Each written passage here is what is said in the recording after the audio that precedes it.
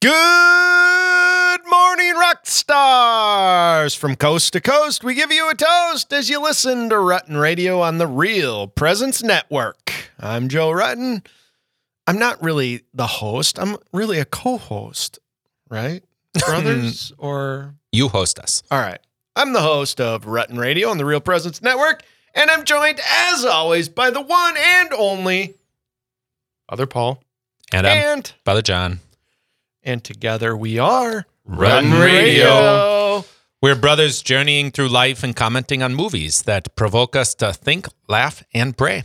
From cult classics to classics of faith, we hope you also find the movies that we watch help you grow. Speaking of growing, brothers, have you gotten any taller lately? Nope. The opposite, probably. Shrunk. It's always weird, isn't it, when you think, all right, I'm at that age where I'm like on the decline. Like I couldn't get short enough the way it is. Now I'm on the back end of life where no longer am I growing tall. But so, speaking of growing, how are things going in your personal lives? Well, they're going great, but it's, connected to the movie review too. I was shocked. I was greatly surprised. Number one, the movie was good. And so watching it, I'm like, wow. And then as I was done with the movie this morning, I thought I should go and do a little update in the thing. And then I'm looking at everything and it says, hey, how you doing, brothers? And it says under Joe, good. I liked it. What? Joe liked the movie. And I was like, I ran out of my office. I told the staff, I was like, you guys, my brother liked the movie. So I was, kind of gave me Certainly some levity. Beat Spider-Man, but we'll get to that. Yes. So, no, I'm doing well because of that, When you kind of have a... cringing over there, like... Trying to be charitable. All right. So you're doing good. Yeah, doing good. Rock on, brother. Father Paul? Yeah, in the thick of things, but trusting God's providence and just surrendering to his will. It's a busy time of the year. Surrendering to his will. Yes, that is a continuous thing that I have to do. So, yeah, I'm doing great as well. I just finished, I've got this is like chaos. I've got like a month and a half of straight chaos.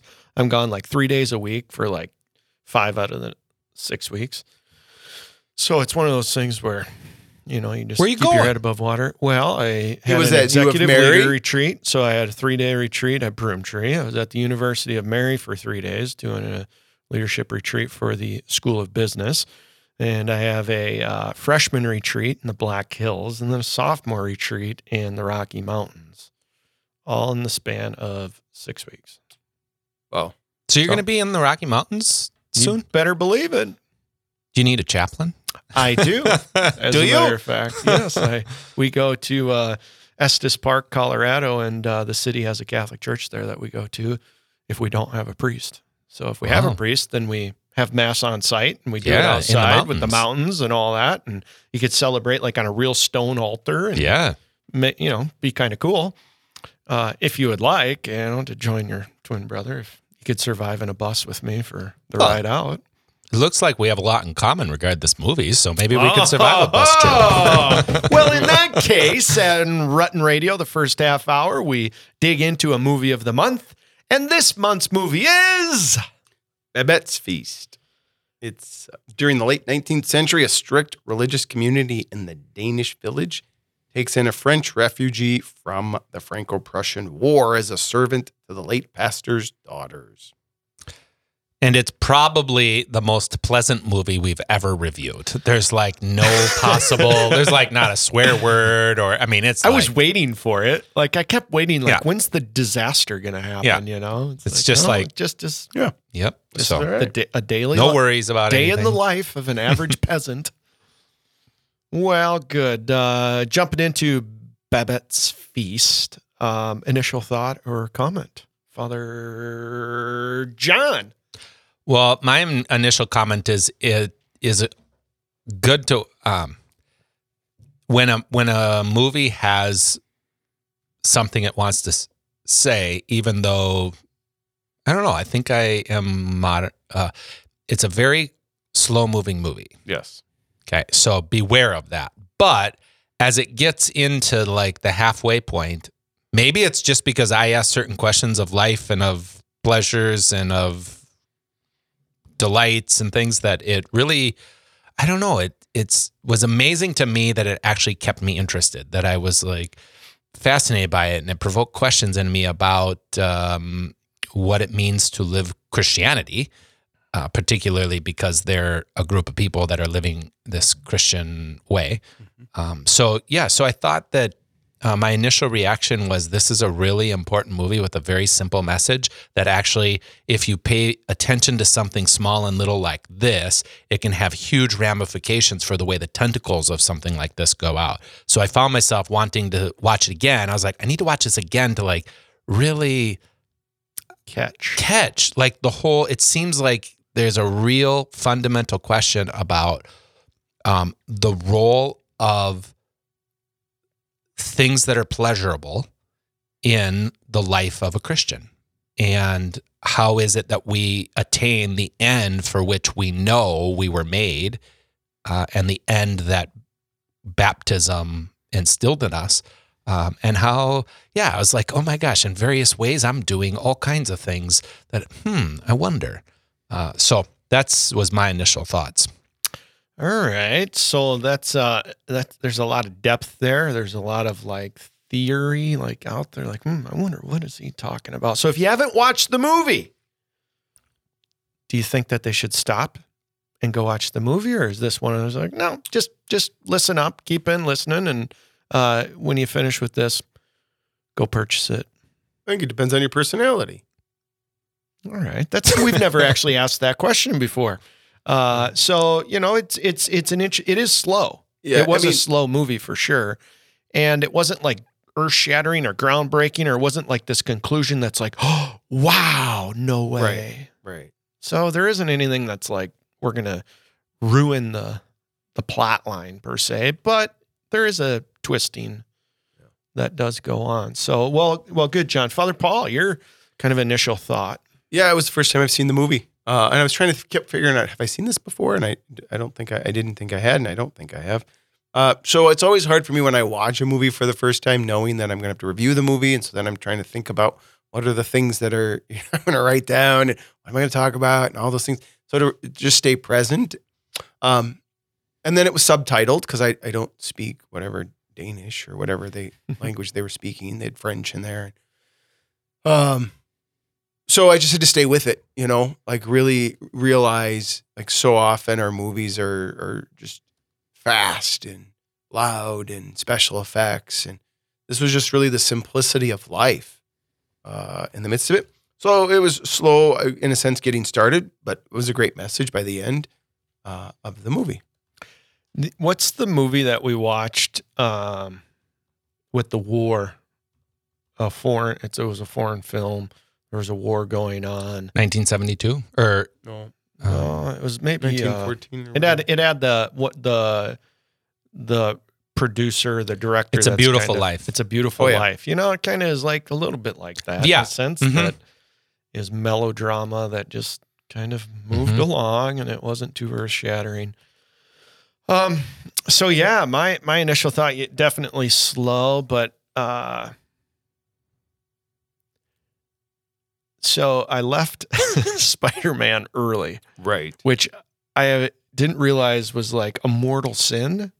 There are many people that have said to me, Father John, your brother. What was he thinking, right? Mm-hmm. And then I did run into one person that was like, oh, by the way, I'm like you. I'm like, what are you talking? And they're like, except for I would have left sooner. Oh. I was like, oh, nice. So there's one check mark on my side of the board. And then over on like the mortal sin side, I've run into like 15 people that are like, So this one, in a sense, I didn't have that opportunity necessarily to leave it early, but I did have an opportunity to watch it on Netflix or whatever and push forward 10 seconds often. So I'm like, I'm an addict. I'm just like if you hooked me up to an IV, like a morphine drip, I'm the guy that's like pushing the button, like, give me more, and it won't, right? Well, on the Netflix thing, I'm like, forward 10 seconds. Now, I didn't do it too much, but it was that slow moving. Like it had a bit of a cadence to it where you're like, all right, let's go. But I was fascinated, as you guys mentioned, you could almost watch it again and then pick up on all the other stuff. Like, I still feel like there's probably a whole nother layer that you could watch it again and pick up on. And so I really loved it. I found it fascinating. The Puritan Pilgrim aspect of it, like, it's like, this is actually what the Puritans, Pilgrims kind of would have been living like. Right, Definitely more like this than anything we have any familiarity with. This is how they would have been living. Just a lot of simplicity and depth all in one. And it's, so I loved it. We'll see what my rating comes out as, but I look forward to hearing from you guys more about your thoughts and comments on it. So, Paul, you kind of dig in first. As you watched the movie and you kind of began to look at themes, and you have a great way of kind of bringing things together. What's that initial thing when you watched it? You're like, this is what I encountered first in the movie. Yeah, I think probably the common theme through the whole movie is the idea of the choices we make and living with those choices and how they impact the rest of our life. So, again, the dad really didn't want the daughters to marry. And so it really became difficult as these suitors, because they were beautiful girls and there was always suitors for them, but the dad just really seemed to not want that for them. And then that what does that do to us? What choices? And the opera singer, Pepin, I don't know how to pronounce it, again, coming there, and then just she doesn't want to go with him, and then he leaves as well. Like, so there's all these choices that we make in life, and I think it is important for us to be able to look at that, and then to be able to reflect back and to assess those kinds of things. You look back fondly, or you look back and you can see maybe some regret in that, but yeah. So it's a little Puritan Pilgrim community off in Denmark. It's Denmark, right? Mm-hmm. Because Danish. And the pastor, the prophet, the leader of the community has these two beautiful daughters, and each of them has a suitor come calling at one point. One of them's a soldier, a French soldier, and the other one is this French opera singer, and they come in and swoon for sure. Seems like they had an opportunity maybe if they wanted to stay, but both chose to return for different reasons, and without their brides, without the maidens. And so these two maidens spend their days out really as solitary individuals, as sisters, single for their lives, but become servants of Christ. They begin to be servants in the community and provide for the elderly. But in the process, this French maid comes back. Father, did you explain a little bit about how the maid gets there? How does this French lady become a part of the community and the family? So the opera singer goes back to Paris and knows the family. And the husband and the son are killed, and she has to flee Paris. And he says, there are these two women in this village who I believe will take care of you. And so she's sent to the village, and so that's, again, another choice. The two sisters have to decide. They don't have money. They don't know this woman, but this letter comes with, and so they're willing to accept her. And they don't pay her, but because they don't have money. But in turn they provide accommodations for her, and then in turn she acts as their maid and serves them. So she kind of earns her keep, if you will. Father John, so Father Paul talks about choice and the consequences of the choices that we make in our lives. What's a theme or a thought that jumped out at you right away? The whole movie turns at the point in which they want to honor, the 100th birthday of the founder, their dad, the founder of this community. And so she comes into a great deal of wealth and wants to throw a feast. Babette is the French cook maid lady.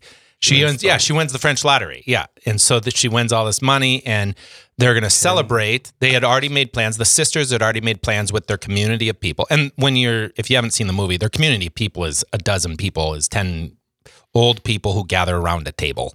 for their service. And so they're going to honor him. And Babette proposes she wants to have a feast. And they agree to it. And she says she wants to pay for it. And they ended up agreeing to it, kind of reluctantly, but they do agree because... Why would they be reluctant to Babette's feast? Well, because their way of Christian life is very simple, and you don't live in the pleasures of the world. And so to have a feast, they don't have feasts. This is not... So Puritanism. Puritanism. Puritan. Right. You can think about it. Yeah, you can think about like when you think puritanical in regard to sexuality, they live that way in regard to everything. Right. So they're food, kind of cold. They're austere. They don't smile or laugh. They don't drink. They're not having big celebrations. They eat porridge and just go around melancholy. Yeah. And hence the movie is like gray and not very foggy, flashy and the whole thing. So the whole thing turns when they agree to this. I mean, you were talking about choices. So this is a choice that they made to allow this. But the question that I think was that I elaborate on is when you've made a choice that maybe is contrary to something you're thinking, like who is it that stays with you? Or do you have the capacity to stay with people who maybe have made a choice that you don't support or agree with?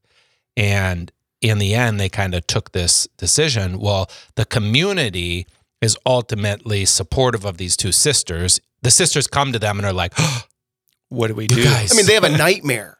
I mean, she has a nightmare about this. Of the turtle. Of the whole thing. Like they're going to go to hell because of this meal. Like it's so, I mean, it's even more than like she wakes up, like they're going to go to hell because they've agreed to this. And although we might not personally be that way, or maybe we have our own variations of that, definitely this is the way some Christians and some religious people live, like this fear of damnation based upon certain behaviors here on earth, which we would believe in a certain context, but not probably based upon you eating turtle soup.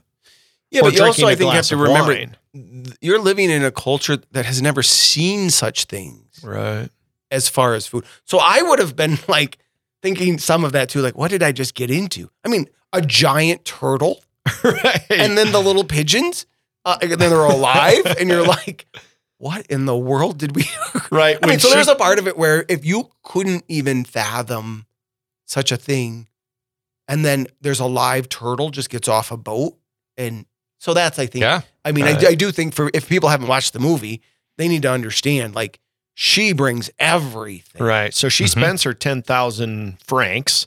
And we don't know that. So you don't know that yet.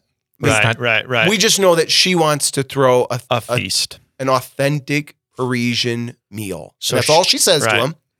And so she sends for the ingredients. Right. Everything comes. Right. And that's when the sisters are really nervous. Because off the boat comes the turtle, the pigeons, the even a block of ice. Yeah. Yeah, that was a block of ice. Yeah. So keep going, John. Yeah. So we can get back to my point.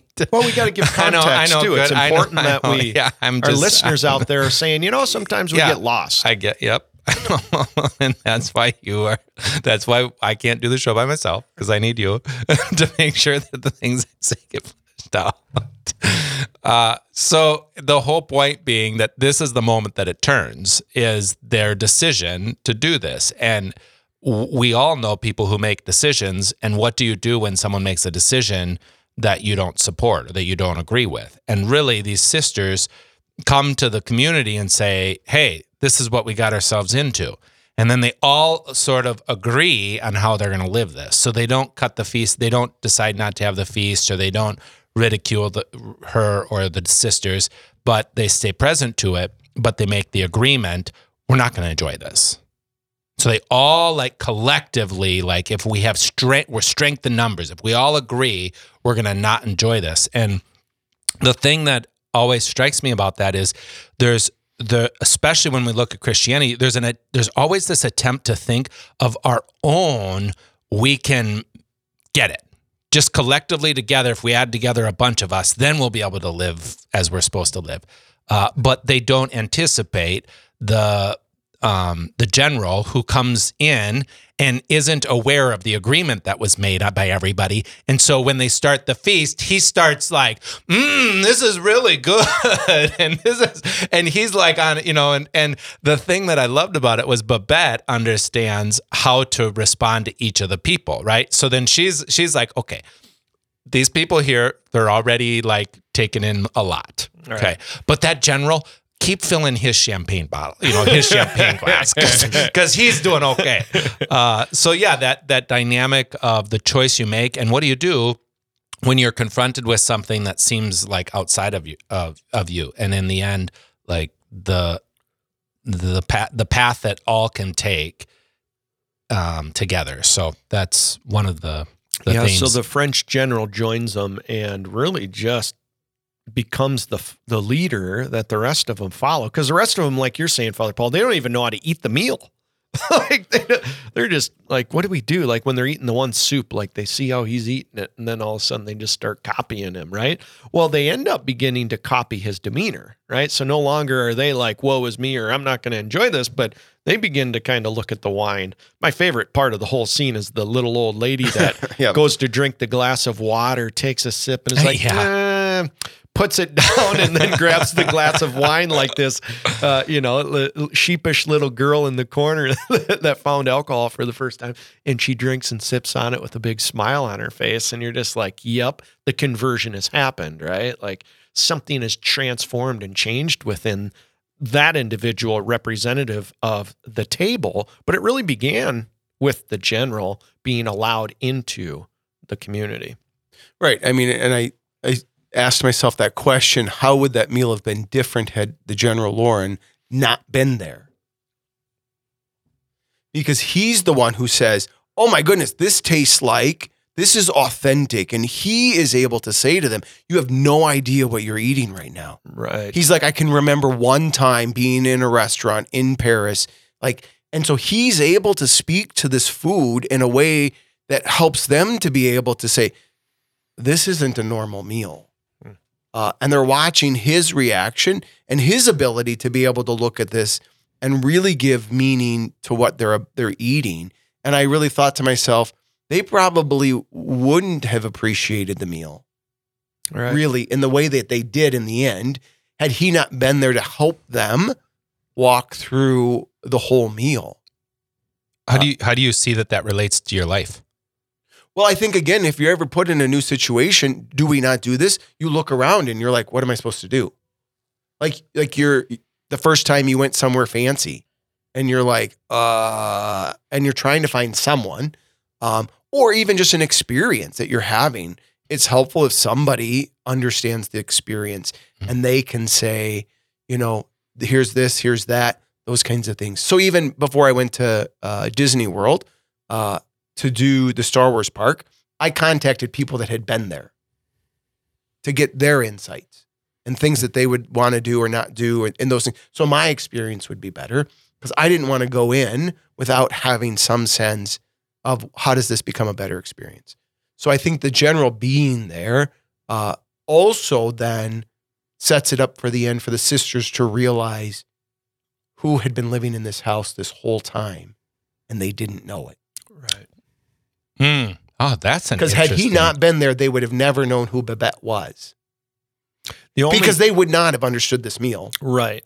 And so he is able to make the connection, and you can see the sisters looking at each other and beginning to connect to this. And all of a sudden they realize this woman who has been cooking for them, this simple meal, could have done far more for them than they ever imagined. And I sometimes think, is this not sort of Christianity? Christ is in our midst, and he's so ordinary, and no one points him out. And so we're unable to really allow Christ to do incredible things because we don't have someone pointing to us to say, this is Christ. And if you'd let him do what he wants to do, and it might make you uncomfortable, and it might take you out of your normal routine, and it might scandalize you, which he scandalized all kinds of people.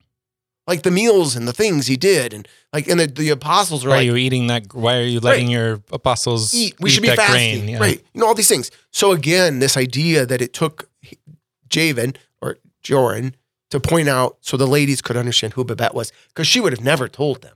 Right. And even, it reminded me when she first gets there and they're showing her how to prepare the meal in the fish, she actually, if you pay attention, she's actually not paying attention to the preparation of the food. She's paying attention to the language. Oh. She's like, they're showing her how to prepare the fish and do this. And she's not really paying attention to that. She's repeating what they say. Right. As she's trying to pick up on the language, the food, now it makes sense, right? So we could probably reveal to the audience, for those that haven't seen us, right? The general is there and he's saying to himself as they eat this splendid meal, there's one particular dish. And he's like, wow, I've had this before, but only one place. Yeah. And there's a master chef. There is a woman that prepares this meal. This specific dish. Yeah. There's only one. Yeah.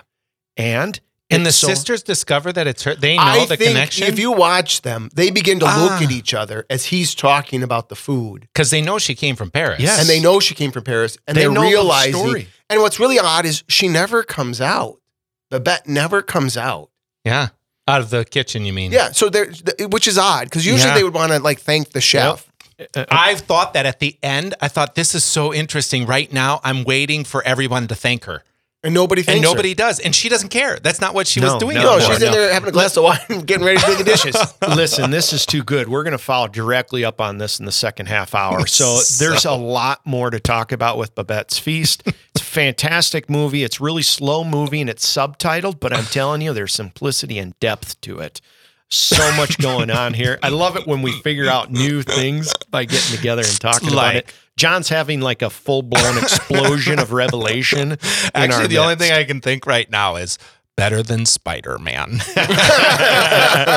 And with that, you're listening to Rutten Radio and the Real Presence Network. Don't go anywhere as we take a quick break. And when we come back, we'll have further conversation about our movie, Babette's Feast, in our Faith and Culture section. All righty, welcome back here to the second half hour of Rutten Radio on the Real Presence Network, and we're talking about the movie of the month, Babette's Feast, with the brothers Rutten, Father Paul and Father John. And we kind of just got going right there, fellas, and got to the end, and it's like, first half hour's done, and we're just getting started. Like, this simplicity, this simple movie has a culminating feast that this French cook, this maid, prepares for these Danish Puritans, and it's magnificent. So we're really talking about the French captain that's present at the meal with these pilgrims, and he's the one that's revealing to them how magnificent the meal is, in that there's this one specific dish that only one person he knows makes, and it's this French cook. And all of a sudden, this realization comes that that's who the simple cook is, that's been the maid to these two Puritan ladies that are serving their community, Babette. There's one thing that I immediately was like, I wonder how this is going to play out. When she leaves for a period of time, remember, she gets her $10,000, 10,000 franc check. And she says that she wants to prepare this meal for the sisters. She says, but I'm going to need a couple days off because I have to go get the ingredients. I have to go give to my helper the list to go get the ingredients. And so she's gone for a few days. And the sisters think she's going to be gone forever. She'll come back, make the meal. She'll be here for a little bit, and then she's going to be gone, right? So she goes, and then she comes back. But while she's gone for that period of time, the sisters have to start helping prepare the grub, the food, the soup for the elderly. Mm-hmm. And they show the one scene where they come over really and they put the bowl down, and then they put it in the bowl in front of the elderly gentleman, and he picks it up with his spoon, and he looks and he's like, bleh, ugh. Yep. And he's like, ugh. You can just see like the sisters can't do what Babette had been doing for them. Right. And it's like, oh, Babette's special. Mm-hmm. She's really caring for these people through this gift of her cooking. We don't yet know who she is yet, but that's the first clue that Babette is not who we think she is. Right. as we transition into the revelation of who Babette is, tell me a little bit about your encounter with Babette. She's in the back room. She doesn't come out to get congratulations. What does that mean? She finds purpose and fulfillment. She kind of sits back there daydreaming about maybe what her previous life was. What are your reflections upon Babette herself and her reaction to the circumstances? I don't think she cares. She's doing what she wants to do and what she loves to do. And so she's free. She's free to just make the food, and she just simply sends it out. She understands that the general will appreciate more wine, so she gives that to them too. But there's this real freedom that I saw in her that, she really, this is her gift to give, and it's a pure gift. There is nothing expected in return from it. The thing, though, I don't want to segue, but the thing that I think is important is the general's speech. He says, our choice is of no consequence, of no importance. The moment comes when our eyes are open that grace is infinite. We need only await with confidence and acknowledging gratitude. Grace makes no condition. Again, that's after he's eaten this meal. That's the moment they realize who she is. This is this moment, like the moment we know not when grace is going to come. We know not how it's going to come. It doesn't make conditions, but we need to be confident that it's going to come. And when it comes, we need to be grateful for that moment of grace that comes. And I think, again, this is this challenge for us that if we live by ourselves or we live in isolation, we miss grace because we don't have someone to help us to sort of hold it back up or for us to be able to reflect back the gift that it was in the midst of that as well. Gratitude and grace. I really like that. Gratitude and grace. Father John, Babette? I think actually I want to stay with the general. The idea of when he says what kind of victories, when he talks about his victories. A row of victories. He's like getting dressed and he's like vanity, vanity, all is vanity. You can see all of the scriptural allusions. These are Puritans that would have been very versed in scripture. The scriptures Father, would have been. Do you know what book of the Bible that comes from? Ecclesiastes. Yeah! Boom, boom, boom, boom. Father John with the win. Yeah, he says, I've obtained everything you dreamed of and satisfied your every ambition, but what has it profited me? Right. Tonight, you and I shall settle accounts. You just proved to me that I made the right choice back then. And he goes on and then he says, can the sum of a row, this is the one I wanted. Can the sum of a row of victories over many years be defeat? And I just think about, especially when you come to the end of your life or come to, the older you get, the wiser you get, the more maturity you have. Like you look back and you say like, I had a victory of a college degree. I had a victory of friendship. I had a victory of a career. I had a victory of the tournament that we won. All of the things that we have as victories, can a row of victories actually be defeat? Because sometimes victories, according to my idea of what I'm wanting, end up selling me short of the victory that I really need. And I was struck by all of the things that all of them had encountered. And then here they are in this peasant's cottage, receiving this incredible gift. And here he is, both Babette is giving this gift to them, but the general, is giving this gift to them. And they all then begin to receive this. Even the boy who's the servant who goes back and forth in the gift that he is, like the victory that is won there is something different than what we oftentimes are looking to have victory in. And even with Babette, imagine all of the meals she's made, all of the people she's served, all of the dignitaries, all of these things. And here she is in this peasant's cottage doing the exact same thing.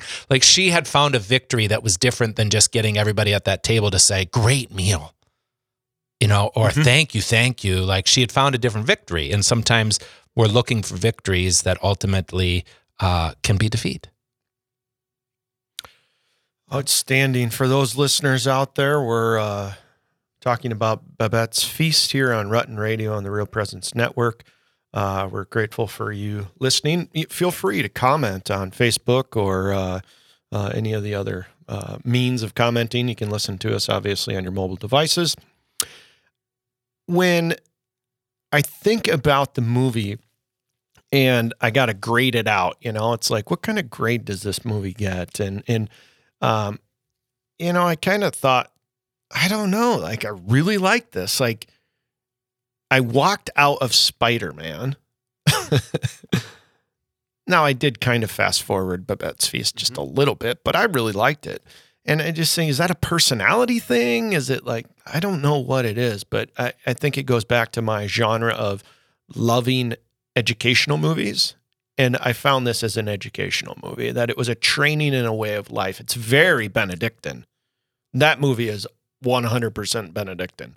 It's about the rhythm of life. It's about finding the sacred in the common. It's about servant leadership, like serving the other as Christ. It's not the fact that she does not come out from the kitchen is totally Benedictine. 100%. You do not take credit for the work that God did through you. This is a gift. You have it. You put it at service to the community. And humility says, praise God. Y'all can thank God for it, but it's not me. The thing that I found fascinating that I still wonder about is her decision when she says at the end, the money is gone. What a 12-person meal would have cost in France at my restaurant is 10,000 francs. It's gone. And the sister's shock of, like, number one, the realization of the gift that she just gave to them. But then it's like, well, now what? And she's like, nothing. I'm here. I'm not going anywhere. Like, and she says, I have nothing basically to go back to. Mm-hmm. This is where my life is. This is where you are my people. And it's like, wow, like, that's a fascinating thing that she's French. She's a professionally top shelf cook, all these types of things, but that she becomes one with this community of people. I find a fascinating thing because everything in my body says, go home. Nostalgically, I'd be like, oh yeah, stay. That's so noble. You're humble. And now you become, but no, like, I'd want to be home in a heartbeat. Like, the minute that an opportunity presented itself, and to know she could have used the 10,000 francs to go home is, for me, the point that says, wow, she didn't just give, like, even the 10,000 francs. The 10,000 francs represents her life. And then that's where I stop and say, that's what Christ does for me. Gives everything to me. It's like, all right, Lord, whatever you want today, even if it's as a servant maid in a village that isn't my own, in a country that isn't my own, let it be your will. And what does she find but peace, contentment, happiness? And that's all I want. Mm-hmm. And that's hopefully what I wake up to every day, is saying, Lord, what's your will? And I know if I'm doing it because I have these fruits of peace and contentment, and it's magnificent. I think we should grade the movie. Can I just make two quick points and then we'll grade the movie? Certainly. There was two lines, though, that were, I think, important. One, they said, an artist is never poor. So this reality. And then Pape Pepin says, through all the world, there goes one long cry from the heart of the artist. Give me leave to do my utmost. So Babette was like, just let me cook. Just let me cook for you. Like, that is all I ask. Like, this is it. This is the thing. She is doing what she is made to do, and she sees great freedom. She can cook. She can do the thing. And that cry within, like, this is what I was made for. And I just want to do it. Can I do that? So I do think it is, important. I did wonder if they would have let her cooked a little different once they figured out who she was. Okay, well, how about we spice up the soup a little more, even though she already did. But I think there's a lot to the movie in a lot of ways. So, all right. Yeah, and the aspect of conversion we haven't touched on at all, but don't forget see in the movie that the whole movie really is about Christian conversion. Right. It's about what the presence of a person does to a people. Right. and how the reason that it all came about was they were all sniping at each other at the dinner table, right. you know, talking about the tongue and all that. And here they are sniping. And then all of a sudden at that same meal, when they were receiving the thing they thought was so terrible, this pleasurable meal, they started forgiving each other and they started seeing each other differently. So anyway, okay. I forgot about that. Oh, that yeah, no, big. that was so huge. three heads. If I had to give it 3 heads, Father Paul, Father John, what would you rate it? I'm going to go first. I'm going to give it 2.5. I liked it. I thought it was good. I thought it had a lot of depth. It was different. I think our listeners out there, if you wanted a different movie out of us, you got it. 2.5. All right. Go ahead. I said 2. It's a good movie. It was just hard to watch. I'm surprised. I'm going to give it 2.75. It's the highest rating I've ever given a movie. It's No not way. quite 3. I watched it with absolute, even though it was, you know, had some, I thought the message was right. The simplicity was right. The cinematography was appropriate to the point it was trying to get across. I'm going 2.75. Wow. 2.42. 2.42. That's pretty strong. Yeah. That's pretty strong. All right. Well, in the last 10, 15 minutes here of Rutten Radio this month, Do some shout outs. we should do some shout outs. And then I've got something new I want to introduce to Oh, Rutten no. Radio. We got to talk about these things before we're on air. No. That's the best way to do it is just to Okay, let's crack just the get egg moving right then. here. Okay. Control, patience, allow the listeners out there to just roll with He us. has no idea how patient I've been. Father John, shout outs. Shout out to Becky Ranshaw, whom, long story short, is Facebook friends that became, they came and visited me at the parish during Christmas, and they are connected to the Rutten family. Her husband lived across the street from the Ruttens in Larchwood, Iowa. So shout out to Becky. She's catching up on Rutten Radio. That's why she's getting the shout out. She's like, I'm catching up. So for all of you out there that maybe have to go back and you're always like a little behind, keep it up. And a shout out to Jill Worth. So work with her at the office, and she came in this morning. She was like, I got the episode this morning, and she had a lot to say. So I thought, oh yeah, Jill gets a shout out. I'm going to give a shout out to some parishioners, Al and Judy Spencer. Parishioners of mine who we talked a little bit about Rutten Radio. They don't watch much Rutten Radio or listen to it because they don't podcast, but that's all right. So I'm going to give them a shout out. Anyways, their daughter does listen. So I probably should give them a shout out for their daughter. But anyways, Al and Judy Spencer. Outstanding Spencers. I taught the kids. Yeah. So they're my former students. They're rock stars, fun family. And I want to give a shout out to, I don't even know, like there's so many people, but I'm going to give a shout out to nobody.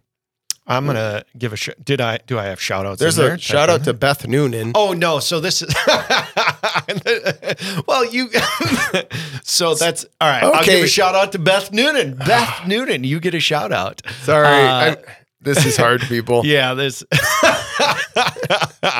I understand your difficulty. It says shout out in the outline, and Beth Noonan's His name's name's there. there. So why wouldn't I? Because it is supposed to be somewhere, but anyway. So as I do shout, You guys. as I do shout, listeners, if you think we know what we're doing, Can I take You are back sadly the comment mistaken. that you're the leader? the host. Yeah, you're I'm the in host. charge. Yeah. All right. Keep So, moving. all right. Well, shout outs. So we did some shout outs there. And, you also had one area there where you're talking about things that you give up for Lent and maybe poorly decided things that you gave up for Lent. And when I saw that, I jumped through the roof because I've been following you, Father Paul. I know I bother you. I know I but I'm listening to you. I'm trying. And when you said last month, do something for Lent that you can't do, because then it's not your work, it's God's work. I gave up coffee. Oh. And I'm telling you, It's the best decision in the no. whole world. no, I want to like jump out of my skin. And I drive by coffee shops. It's like when I gave up alcohol and I drive by all the liquor stores and you're just like, oh, there goes the liquor store. Oh, there's beer. Watching commercials, watching somebody drink a beer and coffee. Holy smokes. Yes, But for the, yeah. So I've had to stop talking about it because I realize like I'm constantly like, coffee, but then it makes it worse, right? So in this process, I did what you said. And I know I'm 44 and I'm a theology teacher and I'm supposed to be a leader and these things. I have actually, honestly, I don't know that I've ever truly done Lent. What? I don't think I've ever actually given anything up for Lent for the whole time and followed through with it. Oh, I you've cheat tried. at everything. Oh. Yeah, it's like New Year's resolutions. Right. 3 days, Really? 13. Yes. Oh, yeah, I'm going to give up candy. I'm sneaking candy. I'm getting it. Yeah, absolutely. Because this is I'm like, the Lord's merciful. He's kind or whatever. I'll make excuses for anything. I might look virtuous. That reality is not true, Father John. I know it's difficult for you to accept, but so I've done it. The Lord's done it. It's not me. It's Babette's feast. Like grace is all over. And so you're saying that this is all pointing out that you're actually not drinking coffee? I haven't drank a sip of coffee. I haven't touched it. Wow. I even had a cup of tea that I had to get the hot water through the Keurig to get, and like some grains of coffee grounds fell in, and I did drink those. But I have not had a clearly sip of an coffee. addict. So, yeah. But when you've put that on there, like, what are the worst things you've ever given up? I'm like, oh my gosh, coffee. And then there is one other person that gave up sugar. And I was like, oh, now that would be truly impossible. So Father Paul, next year, maybe I'll tackle sugar, but caffeine is it for today. So anyway, Lent, giving things up. Good ideas, bad ideas. Well, I had plans this year to give up coffee and napping. Okay. How'd those go? I couldn't figure out which one I should do because I couldn't figure out which one would be harder to deal without. And then I was kind of like, well, just go with both of them. I just kind of really felt confident in myself. Like, go with both of them. And I was sitting in the office one day before it began, and someone came in to visit, and they sat down, and we were having a conversation, and they looked across at Jill, and they said, "I know what he should give up speeding, or he should give up driving well, or something." It was about driving, and I was like, number one, how do you know my driving habits? People always say, like, here's Father coming in hot. So I was like, oh, maybe that's what I should do. I kind of was like, maybe this is Jesus, and if I don't listen to it, then I'm going to get in an accident, and then I'm going to be like, oh my gosh, I should have, so then I was confused. Because I was like, do I do this or do I do that? Was this an easy? So am I going with the driving thing? Because that's an easier thing. Then I get to drink coffee and still take naps.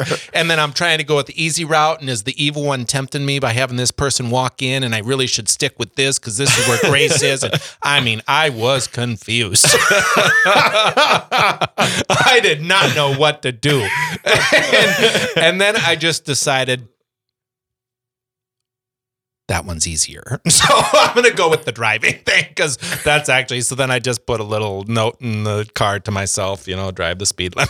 And, it's like Dad. I think Dad always drove 5 miles over the speed limit. 4.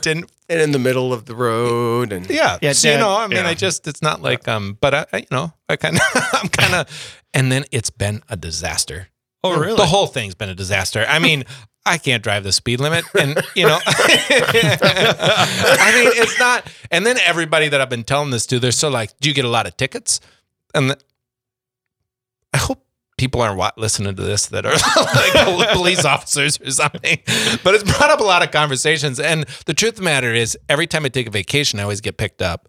But I never get picked up in town. I don't drive recklessly. Just a few miles over the speed limit. So I think they must give me a break or something, And then and then the next question. What's the next question everybody asks? Do you get off because you're a priest? Oh, no. And the answer is Nope. Nope. I think they even want to give it to you more. they're like, of all people, Father. Come on, Father. Right. You should be following the law. So, yep, that's my New Year's. And then It's like- you have your brother getting speeding tickets that are given to you. Remember when that was going on? That's right. For the first 3 years at Mount Marty, I had a real speeding problem, and I got like 5 speeding tickets, and then I figured it out. But they would give me the speeding ticket, and Paul, every single time, they'd give it to to John. me. What? Yes, I don't know if it's like in the deal, like John and Joseph. My name's Joseph, right? So that if like John comes up first in the database, Oh. but they click on it, and I'm not paying attention. And our middle I'll names get are both Leo. Leo. Yep. And I'll get home and I'll look at it and be like, oh, they That- gave this thing to yeah. John. Yeah. I'm like, oh, so the first time I'm like, how should we play this out? You know? And so the first time I called them and told them, and they just let it go. And then it happened again. And that time they were like, oh, we'll change that for you. And you can still pay that speeding ticket, please. Thank you. Wow. But yeah, 3 times I've had speeding tickets given to John. The first time they let me off. The second 2 times they changed it and made me pay. Oh. And I have not had a speeding ticket since. So, John, may Lent be kind to you, and may you learn the whatever it needs to takes for. It's hard. Driving's difficult. My wife yells at me all the time.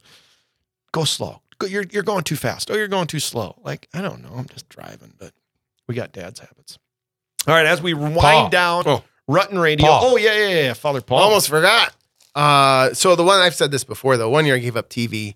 That didn't go so well because the Jacks, like this year, made it to March Madness.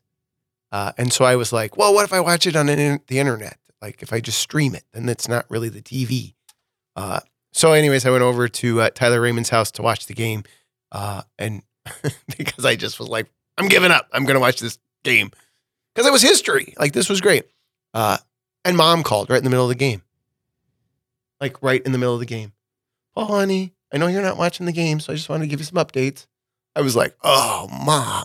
So I'm like, thanks, Mom. That's really nice. And then Did hung you up. tell her you were No, watching? absolutely not. I was not going to tell her. I was not telling her But where I Father was. Paul No. lying to Oh, St. I Monica. didn't lie. She didn't ask where I was. She just assumed. Right. Yeah. And then one year I gave up beer, and I always had a lot of feast days. And so one of my friends was giving me a hard time because it was like the Feast of St. Joseph. And it's like, well, it's a feast. It's a solemnity. Hey, we should explain that. Yeah. So, I mean, like legitimately, Lent is meant to be the days of penance, and 40 days does not include Sundays of Lent. So initially, even then, but even on a feast day, your Lenten fasting would go away so that you could feast. Again, back to Babette's feast, this ability to enjoy a good meal, enjoy those things. Well, I just found a lot of them, and he was giving me a hard time because it's like, oh, everybody's going out for a beer. I just want to drink water. But I've done better this year. I gave up beer again this year. And I've gone to Looks and had water with my burger. Yeah. Well, with that, may grace be with us this Lent as we finish up this month's session of Rutten Radio, and we conclude with a family prayer. Our Father, we thank you for your love and for your many blessings, especially for the precious gift of each other. Help us to show our gratitude by loving each other as you love us. Make us understanding and patient with one another, quick to admit our failings and ask forgiveness, generous in sharing the joy and strength we can give each other. Father, give our family lively faith and the courage to share it with those around us. Direct us to the state in life you plan for each of us, and help us to use your gifts to serve you. We entrust our family to your fatherly care. Preserve us from the corruption of the modern world, and help us draw closer daily to you and to each other, until we come to share with you the joys of heaven. Jesus, Mary, and Joseph, help us to be a holy family. Amen. We'll see you next month right here at Rutten Radio on the Real Presence Network. Peace and God bless.